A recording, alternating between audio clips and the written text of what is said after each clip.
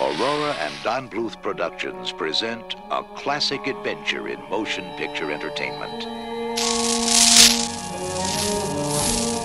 I must tell you about Nim. Look there. It's a fantasy with wizards and villains.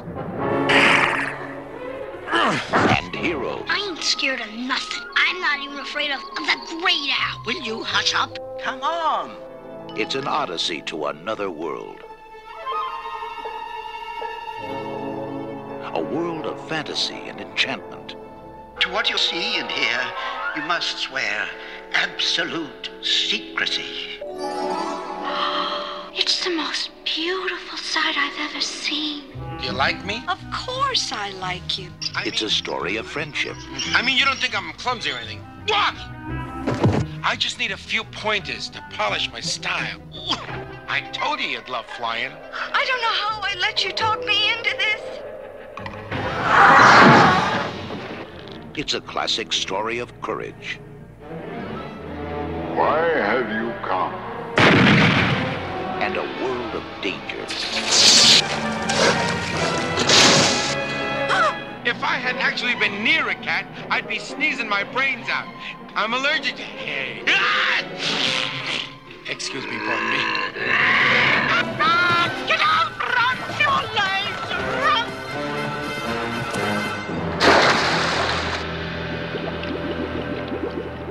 Where courage is rewarded. Oh, thank you. A motion picture for everyone to share. Oh, the poor turkey fell down. I'm not a turkey. Big No, buzzard, stop. where's our mother? Get down with her. You better kill her. Discover the secret of Nim. And rediscover the child in us all.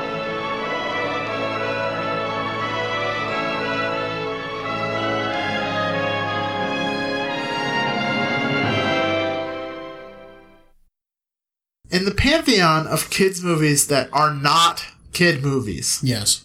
we would be remiss if we didn't talk about the history of, a sparkly. Ooh. This is the story of the secret of Nim. This is Toys R Us. What's your name, little buddy? Banjo. Sparkly. Dragon's Lair, a fantasy adventure where you become a valiant knight on a quest to rescue the fair princess from the clutches of an evil dragon. Somewhere out there beneath the pale moonlight. I lost my family in the big earth shake. You want to go with me? Yeah! Oh, yes. I do. Where am I? This is the Great Hall of Judgment. Judgment? Oh, not to worry, Charlie. You'll go to heaven. All dogs go to heaven because, unlike people, dogs are naturally good and loyal and kind. Huh. Yeah, that's true. Cock-a-doo, what a day. The sun is shining brightly. Cock-a-doo, sunny day. Down here on the farm. Thumbelina! She's a funny little squirt. Thumbelina! Tiny angel in a skirt. Thumbelina! First she's mending, then baking, pretending she's making things hum. Thumbelina! A troll in Central Park. The Pebble and the Penguin. Dancing bears, painted wings, things I almost remember, and a song someone sings once upon a December. Titan AE, get ready for the human race. Hello. Hi. Thanks for coming on back. My name is Richard Hunt, and with me as always is my cousin and co-host, Brian Muth. Hey, everybody. Together, we are the Toys R Us Podcast. We are indeed. Your weekly, and sometimes daily, history lesson on a piece of your childhood that helped to make it more memorable. Brian. Yes. Today we continue our journey into the magic that is Don Bluth. Let's do it. That being said, are you ready? You bet. We are sure to do impossible things if you follow your heart. We start our story in 1970, where we meet up with the author Robert C. O'Brien, which just in my mind is just Conan O'Brien. All right, Robert C. O'Brien. He had just published a book called Mrs. Frisbee and the Rats of Nim. Oh, I remember that book. The book tells the story of Mrs. Frisbee, a widowed field mouse who must save her family from human interference. When her son Timothy becomes very sick around the same time the farmer, whose land they live on, decides it's time to plow the field, they must find a way to move their home. Though the move would likely kill Timothy. Ooh. Mrs. Frisbee is stuck on what to do for her son until she is directed by an owl to speak to the rats that live in a nearby rose bush. Speaking to the rat's leader, Nicodemus, she finds out that the rats have all gained human-level intelligence from being tested on by the National Institute of Mental Health, and have thus learned to read, write, and master certain forms of technology, which is terrifying. That is terrifying. Yeah. I mean, you thought it was bad mice riding motorcycles. I mean, wait till they start doing particle physics. Well, I mean, isn't there a whole fucking graphic novel about, like, Nazi rats? Yes. What's it called? No, it's cats. It's called Mouse. It is cats. M-A-U-S. Yeah. Cats are the Nazis. I remember taking it out from the library when I was like 11, and I'm like... Yeah, right? You're like, oh, this is way darker than I thought it was going to be. This is not. It's like, oh, this is an allegory for the fucking Holocaust. Great. Yeah, you're like, oh, for fuck's sake. And that's not to say that that's too young to learn about. No. I mean, it's one of those things where, like, you don't know at 11 years old that graphic novels are not always for children. Yeah. You're like, oh. Can you imagine, like, being like 10, 11, picking up fucking Watchmen by Alan Moore, Dave Gibbons? Jesus, man. The fucking killing joke. Oh, yeah. You're like, oh, okay, there's Batgirl and she's naked in a fun house and oh fuck. Yeah. Ugh. It's when you start to realize, wow, the world is not all roses. Nope. The rats agreed to help Mrs. Frisbee due to the fact that her husband, Jonathan, was one of their own that had helped them escape the was one of their own that had helped them escape from the lab. Ironically, the rats also need Mrs. Frisbee's help in moving them as they want to stop their dependence on humans. They steal electricity from the farm. Well, okay. A small group of the rats didn't agree with this plan and set off on their own, getting killed in the process, which leads to exterminators being called to kill the rats. Uh-oh. Mrs. Frisbee must help the rats by drugging the farmer's cat Dragon so they can move out in the open without fear. Mrs. Frisbee is caught by the farmer's son and locked in a cage. Oh, no. Only with one of the rats' help, Justin, is Mrs. Frisbee able to escape and tell the rats of the humans' plan to kill them. In the end, everybody makes it out and little Timothy gets better. Aww. The book ended up winning the Newbery Award in 1972 and was offered to Disney for film rights. Disney Newbery. Yes. Disney apparently was not interested in the story about lab rats and mice, but Bluth, a few years later, was. Boom.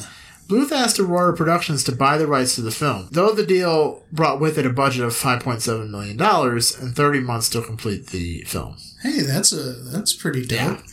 It's good. That's a good chunk. It's good. That's good. It's good.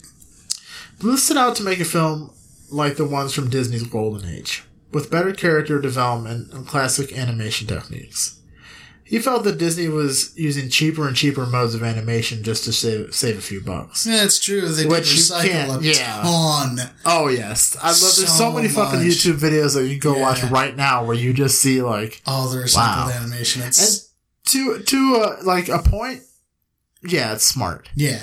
But at the same time, using it 7 or 8 times, now you're just being lazy. Yeah.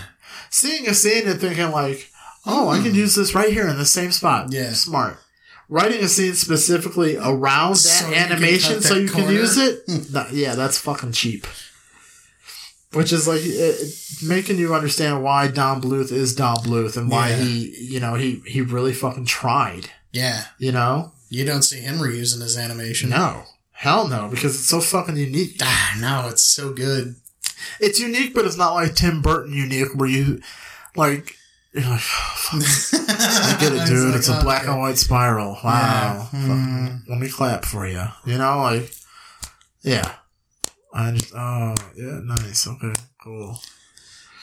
Bluth attempted to use a few new techniques in his film, namely rotoscoping. Oh, yeah. I think rotoscoping is really inventive. It's fucking amazing. It is. It's fucking neat. It's like when you were a kid and you would trace over something, right?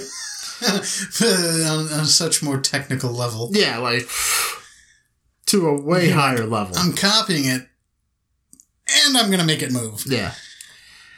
Make it move flawlessly. This weird fluid.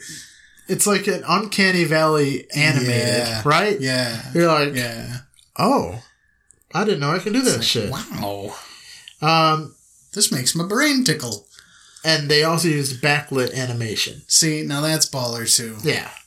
He was really big into backlit animation. Yeah, like, and you can tell, too. Every fucking Don Bluth movie has to have some sort of bird with, like, fucking... Like... some type of animal with glowing eyes. Yes. Which, in The Secret of NIMH, it was Nicodemus's eyes. Which glowed due to light being shown through the color gels. And I'm sure that we're going to get to this, but another one that was really big on that was my personal favorite, Titan AE. Yeah. There was a lot of, like, glowy elements in that whole movie. That and fucking Rockadoodle. Yeah. Yeah. Which gets shit on a lot. But you know what? Totally doesn't deserve it. Does not. No. All of Don Bluth movies are not kid movies. No. It's true. They're not. No, they're not. They're very adult oriented. Which is like good because... in a kid's package, though. Don Bluth, he understood that you have to be that guide into knowing that the world is fucked up. Yeah. I mean... Whereas Disney now, and I want to say Disney now, with the inclusion and help from Pixar, has begun to become more human again. Yes, I agree. Like they Especially show you, like Up. Yes, like the like the first Up. like 10 minutes of Up, you're like, Jesus Christ! You just hear that,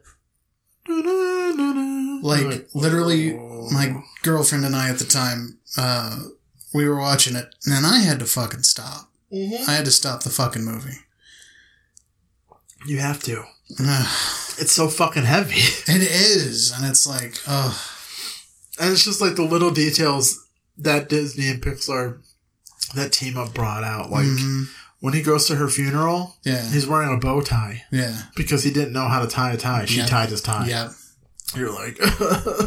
And it's like, oh, when... You know, and then they do all this stuff without saying a word, like the whole thing with the tie and like that she couldn't bear kids, and it's like, oh fuck! It's like, are you just gonna keep piling on the sorrow here?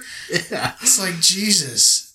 Like I already got depression. Do I need mega depression? Yeah, that's Pixar. Mega depression. Yeah, like Inside Out. Take her to the moon for me. I'm like, fucking bing bong.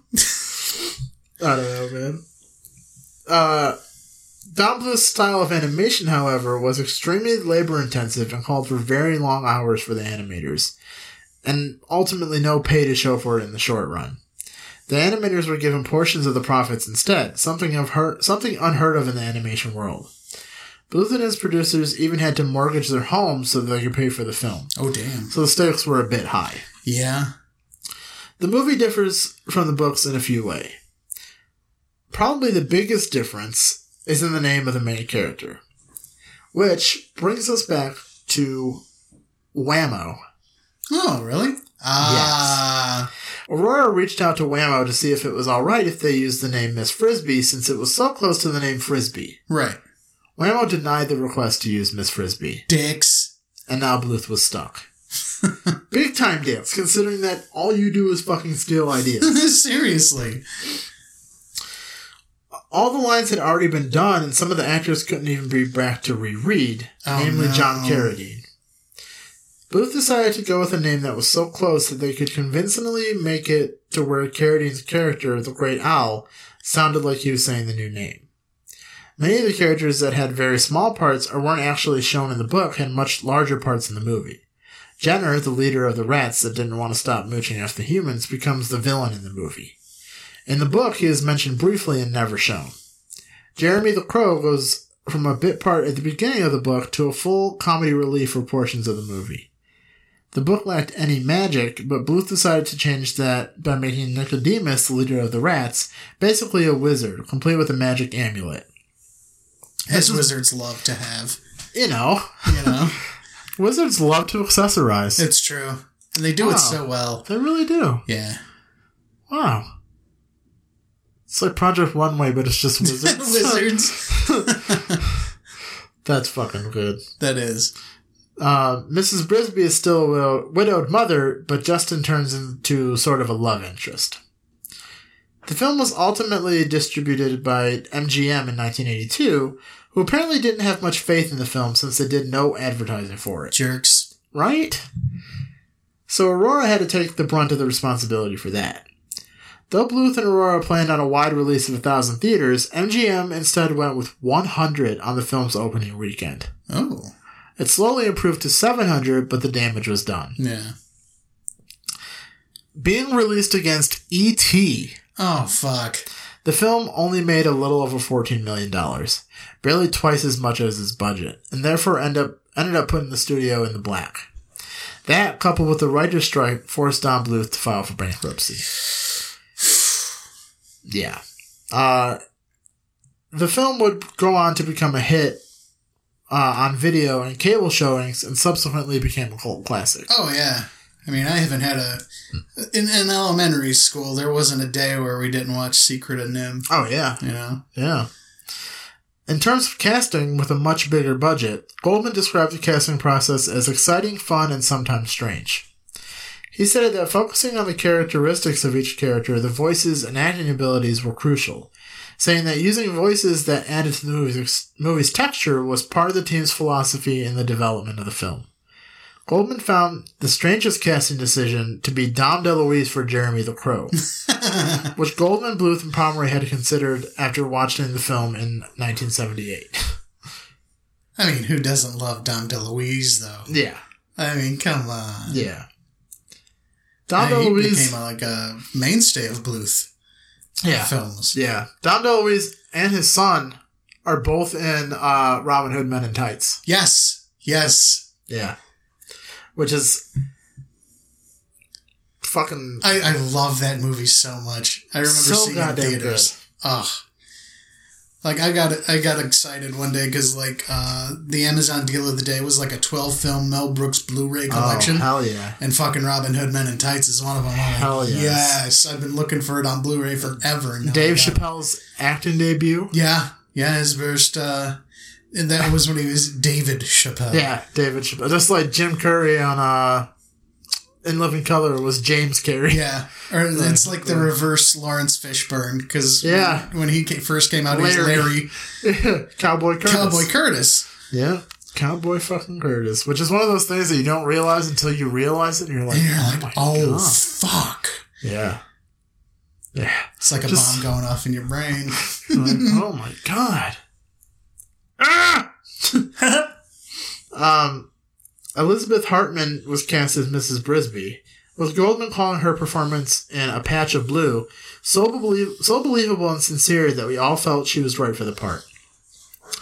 Pomeroy suggested Derek Jacobi, who starred in the 1976 miniseries Claudius, to play the part of Nicodemus. Peter Strauss, who the team previously saw in another miniseries in 1976, Rich Man, Poor Man, was cast as Justin. Nice. And Paul Sheener was assigned to play Jenner. The staff liked his dark, powerful voice. Shakespearean actor John Carradine was perfect for the dark, ominous Great Owl, while Aldo Ray was assigned to voice Sullivan, whom Goldman said had a great distinctive voice. Don Bluth Studios really were like... Yeah. Give me every motherfucker that has, like, that voice, you know? The Secret of Nim, the production on The Secret of Nim lasted from January 1980 to early June 1982. That's a long stretch for a film. Yeah. I mean, I guess not so much animation-wise, but... No, yeah. But I mean, it's like, fuck, look at how long they took them to do Toy Story. I mean, they were breaking new ground, though, on that. Yeah, they had a lot of fucking hurdles to get over. And that's not to say that Don Bluth Studios didn't. No, hell no, because they built themselves from within. They're like Hydra. Yeah. Don Bluth Studios was the Hydra to Disney. It truly was. Right? Yeah. It's like, hail Don Bluth. They would just like pass each other in the hallway. Hail Bluth. Hail Fievel. Oh, shit. Hail Fievel. Hail Fievel. That's fucking good. God damn. The studio set out with the explicit goal in mind of returning feature animation to its golden era, concentrating on strong characters and story and experimenting with unusual and more labor-intensive animation techniques. Bluth believed older techniques were being abandoned in favor of lower production cost, and the only way that animation could survive was to continue traditional production methods. Yes and no. Yeah. I mean, that's why there's still a place for tattoo artists that do old traditional tattoos. Absolutely. You know, like you could have both, you know? Yeah, no, absolutely. Like, I mean, I don't have any tattoos, but I mean, I know you do. Yes. But I mean, you got to be able to appreciate the classics. Yeah. You have to have a respect for both. Absolutely. You know? They're different. They're not. You can't compete. You can't like compare them against each other. Yeah, you can't just be like CGI or nothing. Traditional's garbage. Yeah. No, fuck you. That's why like as much as people shit talk the new Star Wars trilogy, J.J. Abrams and crew and Rian Johnson, there's a lot of practical shit. There is, and more so than the prequels. Yeah. Well, the prequels were pretty much only CGI. Yeah, that's true. Like, and that's what they did not want. They wanted to go back to practical, which was the whole original Star Wars trilogy was fucking practical. Yes, exactly, and that's why like the aliens in the sequel trilogy, they're all practical. Yeah, you know, foam latex and shit like that, which is fucking awesome. Back to how it should have been. Yep. Not fucking aliens. Mos Eisley is now horrible to look at. It truly. Oh God. No. Yeah. I'm like, what? Who asked for this? No. Nobody asked for that. Nobody fucking asked for this. No. Bring back fucking Yub Nub, Disney. Yeah, dude. Fucking make it happen. Despecialize the special editions. Yub Nub. Someone has. Oh. You didn't know? There's a whole despecialized. Oh. Someone despecialized all three. Like, brought them into HD. Really? But got rid of all of the George Lucas shit. Oh, fuck, that's awesome. Yeah. To achieve the film's detailed full animation while keeping to a tight budget, the studio strove to keep any waste of time and resources to a minimum. The crew often worked long hours with no immediate financial reward. Producer Gary Goldman recalled working 110-hour weeks during the final 6 months of production. Oh, God. Yeah. Around 100 in-house staff worked on the film, with a labor-intensive cell painting farmed out to 45 people working from home. Many minor roles, including incidental and crowd voice work, were filled by the in-house staff. That's awesome. Hell yeah. The final cost of the film was $6.385 million. That's a fucking lot. That's a decent chunk of change for 80. The producers, Bluth and Goldman and Pomeroy, and the executive producers at Aurora, mortgaged their homes collectively for $700,000 to complete the film. Yeah. Man. With the understanding that their investment would be the first to be repaid. The film was the 6th animated feature to be presented in Dolby stereo sound system. Fucking Dolby, baby. Which is fucking cool, man. Dude, you know what's really fucking cool? Like, speaking of Dolby, I got a new phone. I got the Samsung Galaxy S10 Plus. Yeah. This bitch has fucking Dolby Atmos on it. Mine too. That is fucking awesome. Yeah. It's like, so holy cool. Shit. And like, you only notice it when like you block the bottom speaker. Yeah. And then you hear it come out the top. You're like, whoa. Yeah. Hey. It's fucking great, man. It's like, because I used one of the last phones before I went Samsung was the HTC One. And that had stereo speakers. Yeah. And for the S7, they didn't have that. And that kind of like, you know, Once you get used to something. Yeah. And now it's like I'm hearing for the first time Oh, again. hell yeah, dude. When I saw that, I'm like, oh my God. The only nitpick that I have about this phone is only one thing. Yeah. It doesn't have the lights on the top anymore to tell me if I got like messages or something. Really? Yeah. Yeah, that's gone. Because the screen goes from top to bottom. There is like no space on the front that isn't screen. Yeah, I hate that. I need my notifications. Yeah. Even when it's charging? Even when it's charging. Wow, that sucks. I know. Hate that. I miss that. Yeah.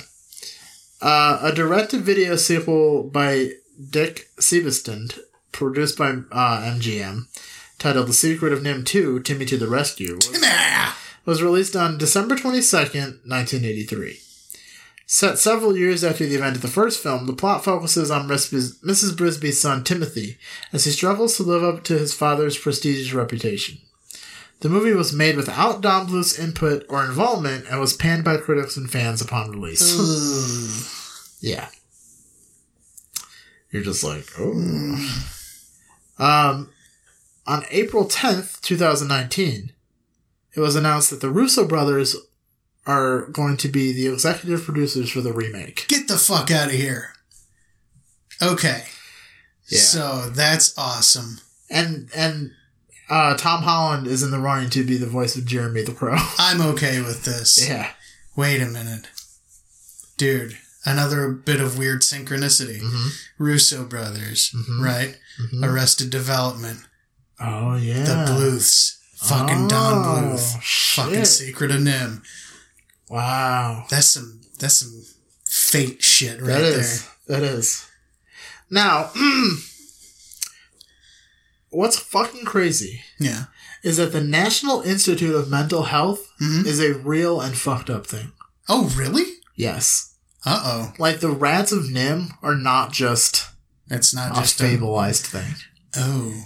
In the 1962 edition of Scientific American, the ecologist John B. Calhoun presented the results of the macabre series of experiments conducted at the National Institute of Mental Health, NIMH. He had placed several rats in the lab in a converted barn where, protected from disease and predation and supplied with food, water, and bedding, they bred rapidly. The one thing they were lacking was space. Oh, no. A fact that became increasingly problematic as what he liked to describe as his rat city and rodent utopia, teamed with animals. Unwanted social contact occurred with increasing frequency, leading to increased stress and aggression. Following the work of the psychologist Hans Sly, it seemed that the adrenal system offered the standard binary solution, fight or flight. But in the seal's enclosure, flight was impossible. So, violence quickly spiraled out of control. Cannibalism and infanticide followed. Oh, rat Males blender. became hypersexual, pansexual, and in an increasing proportion homosexual. Calhoun called this vortex a behavioral sink. Their numbers fell into terminal decline and the population tailed off to extinction. At the experiment's end, the only animals still alive had survived at an immense psychological cost. Asexual and utterly withdrawn, they clustered in a vacant, huddled mass. And even when reintroduced to normal rodent communities, these socially autistic animals remained isolated until death. Jeez. In the words of one of Calhoun's collaborators, rodent utopia had descended into hell. Jesus. Yeah. Wow. Okay, that's way darker than I thought that was going to get. Yeah. You know who else descends into hell? to pluck out the delicious plums of knowledge? Oh, yeah. Facty. Yeah. The fact in the box.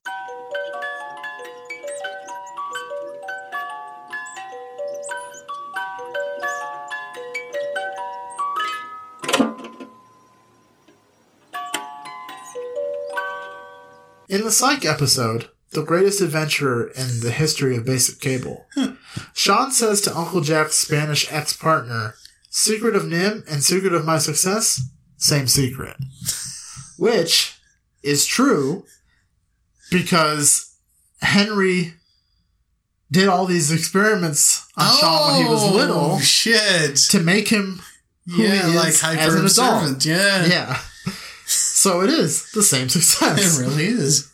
A tin lunchbox made in 1982, which prominently features The Secret of NIMH, is safely tucked away in the National Museum of American History. Nice. This was Jerry Goldsmith's first music score for an animated film. He later said that it was among his personal favorites.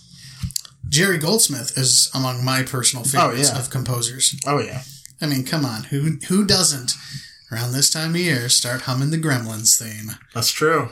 Yeah. That's fucking true, dude. He was instrumental in introducing the movie to Steven Spielberg, who went on to work with Don Bluth in An American Tail. According to Bluth and Gary Goldman in the DVD commentary, Goldsmith so loved the movie that he volunteered an extra 3 weeks to polish and refine the score, even though he was not contractually obligated to do so. That's so baller. Which is like such like a John Williams type move, too. You know, like they both love their craft so fucking much. Yeah. It was the theatrical movie debuts of Shannon Doherty, Teresa, and Will Wheaton. Will Wheaton? Will Wheaton. Cool Wheaton. Why am I saying what way? And so we close the book on another day of Don Bluth scarring magic. Join us again tomorrow as we continue that quest. Until then, remember that being fucked with by lab assistants will lead to a road of sexual deviancy, violence, and cannibalism. As somebody who worked for 15 years in a laboratory, I can vouch for that. Oh, yeah. And remember, made me crazy. It did make him crazy. Like that fucking, they're going to take me away. Well, I was like, what? Calm the fuck down. It's like, all right, dude, you get it. You're nuts. And remember, you will always be a Toys R Us kid. Watch out for them rats. Rats. Rats off to you. Rats off to you.